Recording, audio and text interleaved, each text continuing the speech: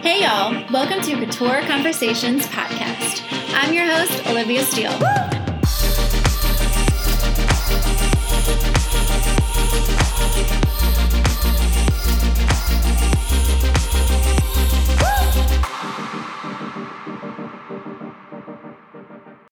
I was having a conversation with a fellow female CEO. We were discussing the differences between straight up copycats and inspiration. It led me to remember a time where I was analyzing the differences between knockoffs, counterfeits, and simply inspiration. These three things are very different from one another, and when I'm thinking about inspiration in fashion, it immediately brings me to this very famous scene from The Devil Wears Prada.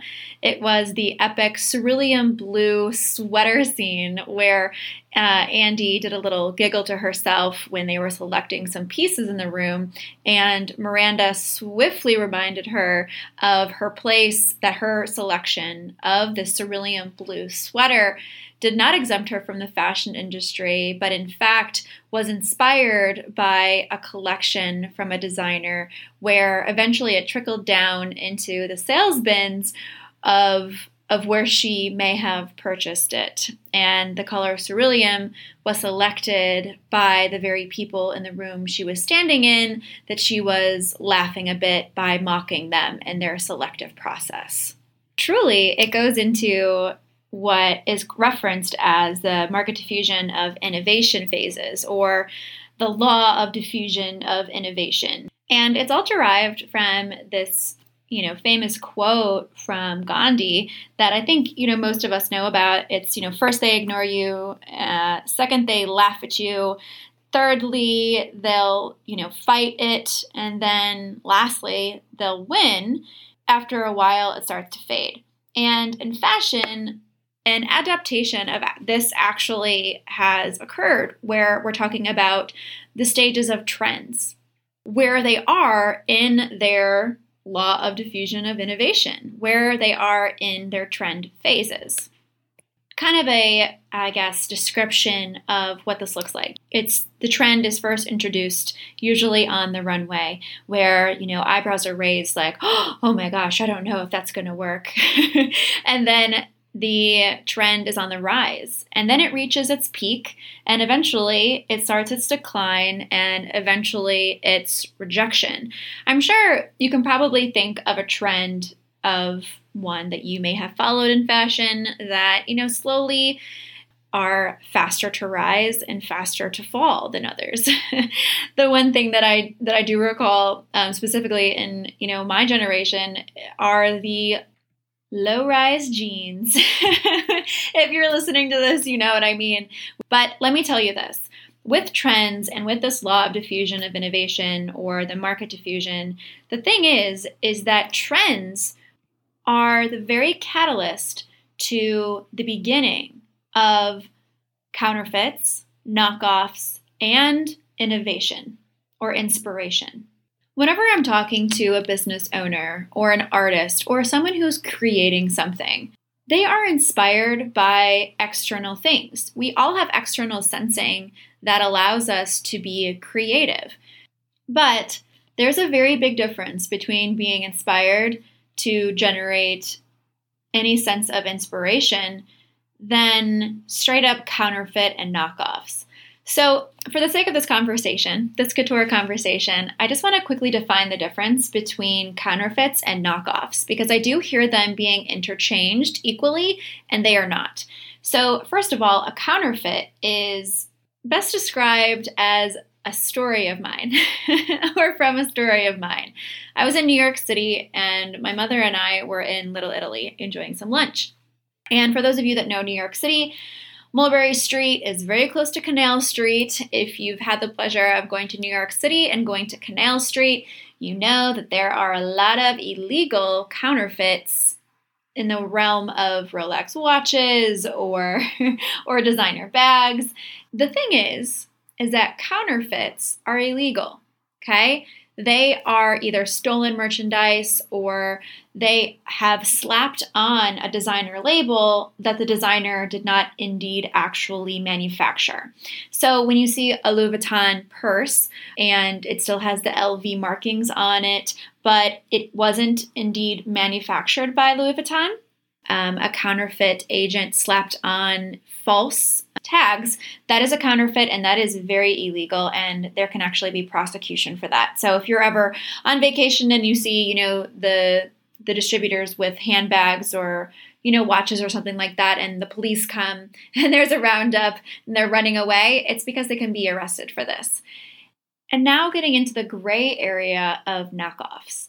Knockoffs are basically a copycat of the designers, where they take some version of what the designer created and they're putting their own label on it. So they're not stating that it is indeed a Chanel handbag, but that quilted print on that beautiful soft leather looks awfully familiar to the famous and infamous Chanel quilted handbag that is 3 times or 4 times the cost. Another popular knockoff that's commonly shown are the Chanel logo earrings or the Chanel logo in general, that while it does resemble it, it's not the exact replica. And there's a lot of licensing that goes into all of this to protect the designers. And in an episode prior, I referenced a woman that worked for LVMH, who was my idol, who was actually responsible for those licensing to counter the copycats or the knockoffs that are so prevalent. Moving into inspiration that ultimately creates these beautiful, innovative pieces. It goes without saying that in the fashion industry, especially in the luxury retail industry, it's very apparent where someone gained their inspiration from. And in many cases, when any designer is in an interview, one of the very first questions that is asked to them is typically, how were you inspired, or what inspired you to design this line? They will rattle off several inspirations that attributed to the beautiful creation of what they've made. So thinking about the conversation when communicating this to a consumer or a buyer, the story of how you have come to the creation of this product or service differentiates you from the masses, because your story, even if it's very similar to another's, is still uniquely yours. It's your take on things, it's from your perspective, it's your experience. But one thing that I know a lot of the business owners that I work with is that once they start offering things in a virtual way, they're concerned that they will have copycats offering it in the same way. But the thing is, with business, and the luxury retail industry is $1 billion industry of business, it's that there's always going to be counterfeits, knockoffs, and lots of people gaining inspiration from you when you have a great idea. It's annoying, sure, at times, I'm certain of that, but it's also flattering as well. My favorite representation of this was actually an interview that Coco Chanel did, and the interviewer stated that the dresses she created in her line have been imitated or copied around the world, that there are thousands and thousands of copies. And the interviewer asked her if she was satisfied. Her response was epic. Her response was, "Je suis ravie," which is, I am delighted. Her goal was to be copied. Her goal was to create style in the streets of France. She was flattered that people wanted to dress like her and dress like her designs. But she goes into that she doesn't believe in the word copy. She believes in the word imitation, because if that is their style, it is already going to be very good if they're arriving at the imitation. People in the streets were dressing like her. Designers were inspired by her creations. And rather than her being upset about this, it was a form of flattery because she wanted to bring style to the streets, and she felt as though she succeeded at that. She firmly believed that it's not fashion if no one has seen it, and if not everyone has seen it, then it's insignificant. But because the people in the streets were dressing like her, they weren't able to necessarily afford the Chanel version of that piece.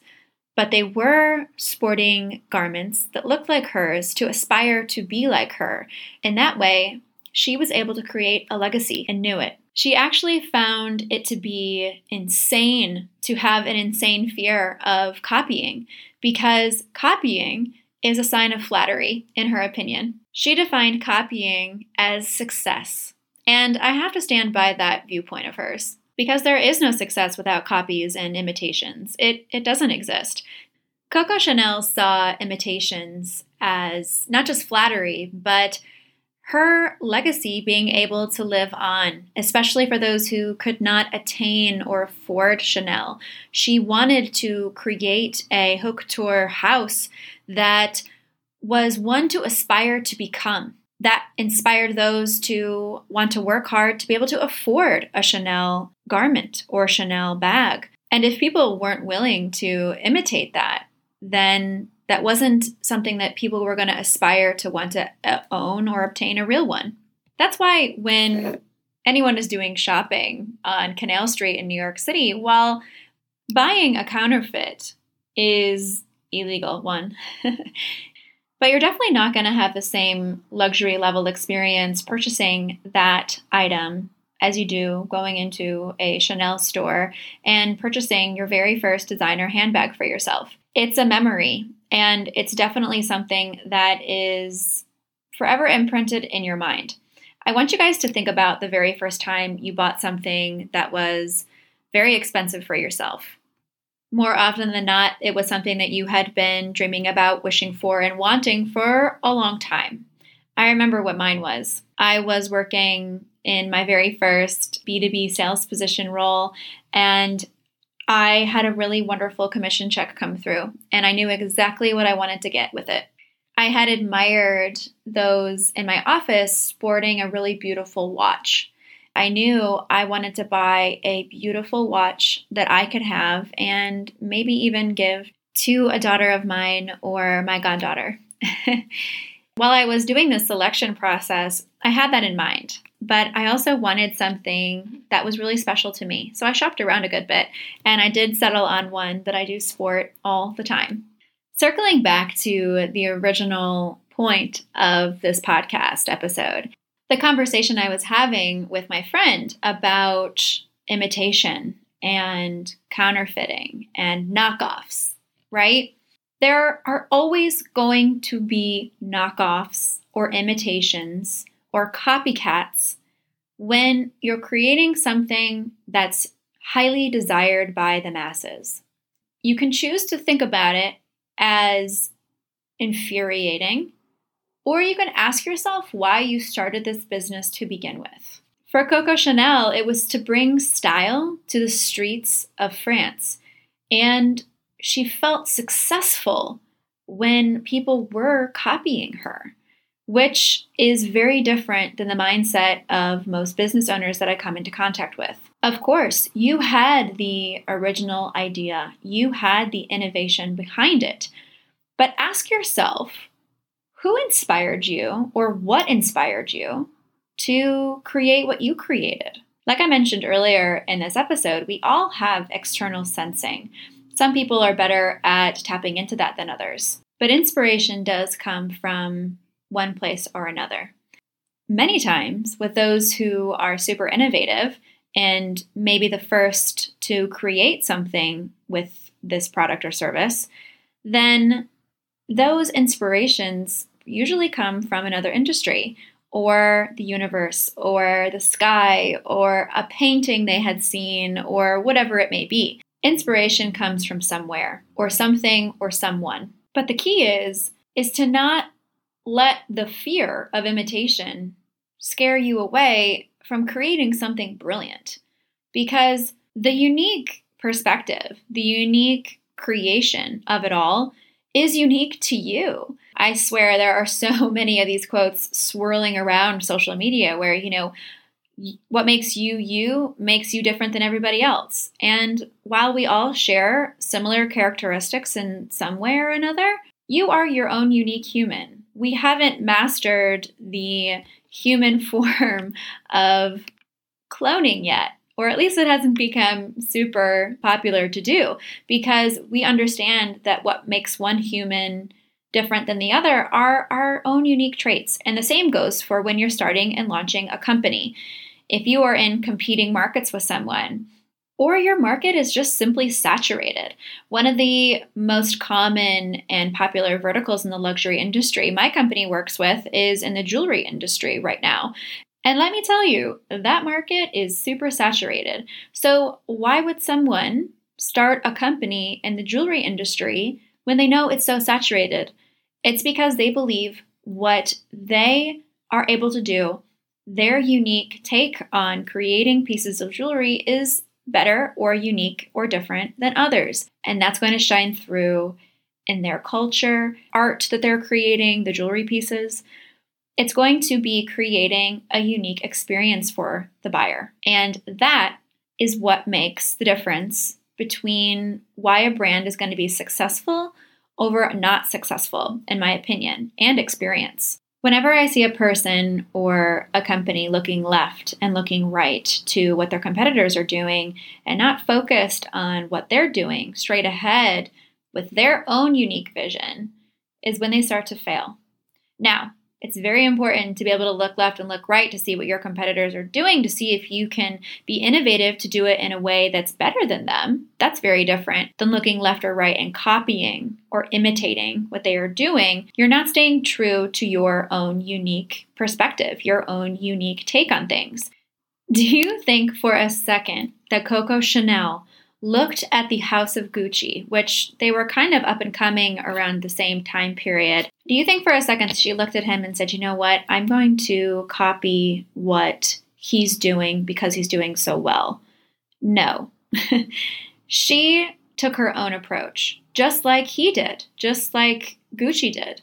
They all have their own takes. And do you think that Giorgio Armani in the 70s took inspiration from some of the top fashion houses at the time? Maybe. But when you're creating something, you need to stay true to what makes you special, what makes your designs unique, because then and only then are you able to create a legacy. And that's what these houses did. If you're second guessing yourself or you're doubting or you're fearful, just know that all of us, every single entrepreneur that I have met has these same fears, but let the fear of imitation drive you. Because remember the market diffusion of innovation, the phases of them. If people are following you, they're copying you, they're imitating you, you're about to hit the peak of this trend. And that's when you should go full steam ahead. Thank you guys so much for listening to this episode. It was very fun to create and think about. I hope you have enjoyed it. And as always, let me know what you think, and I will talk to you guys next week.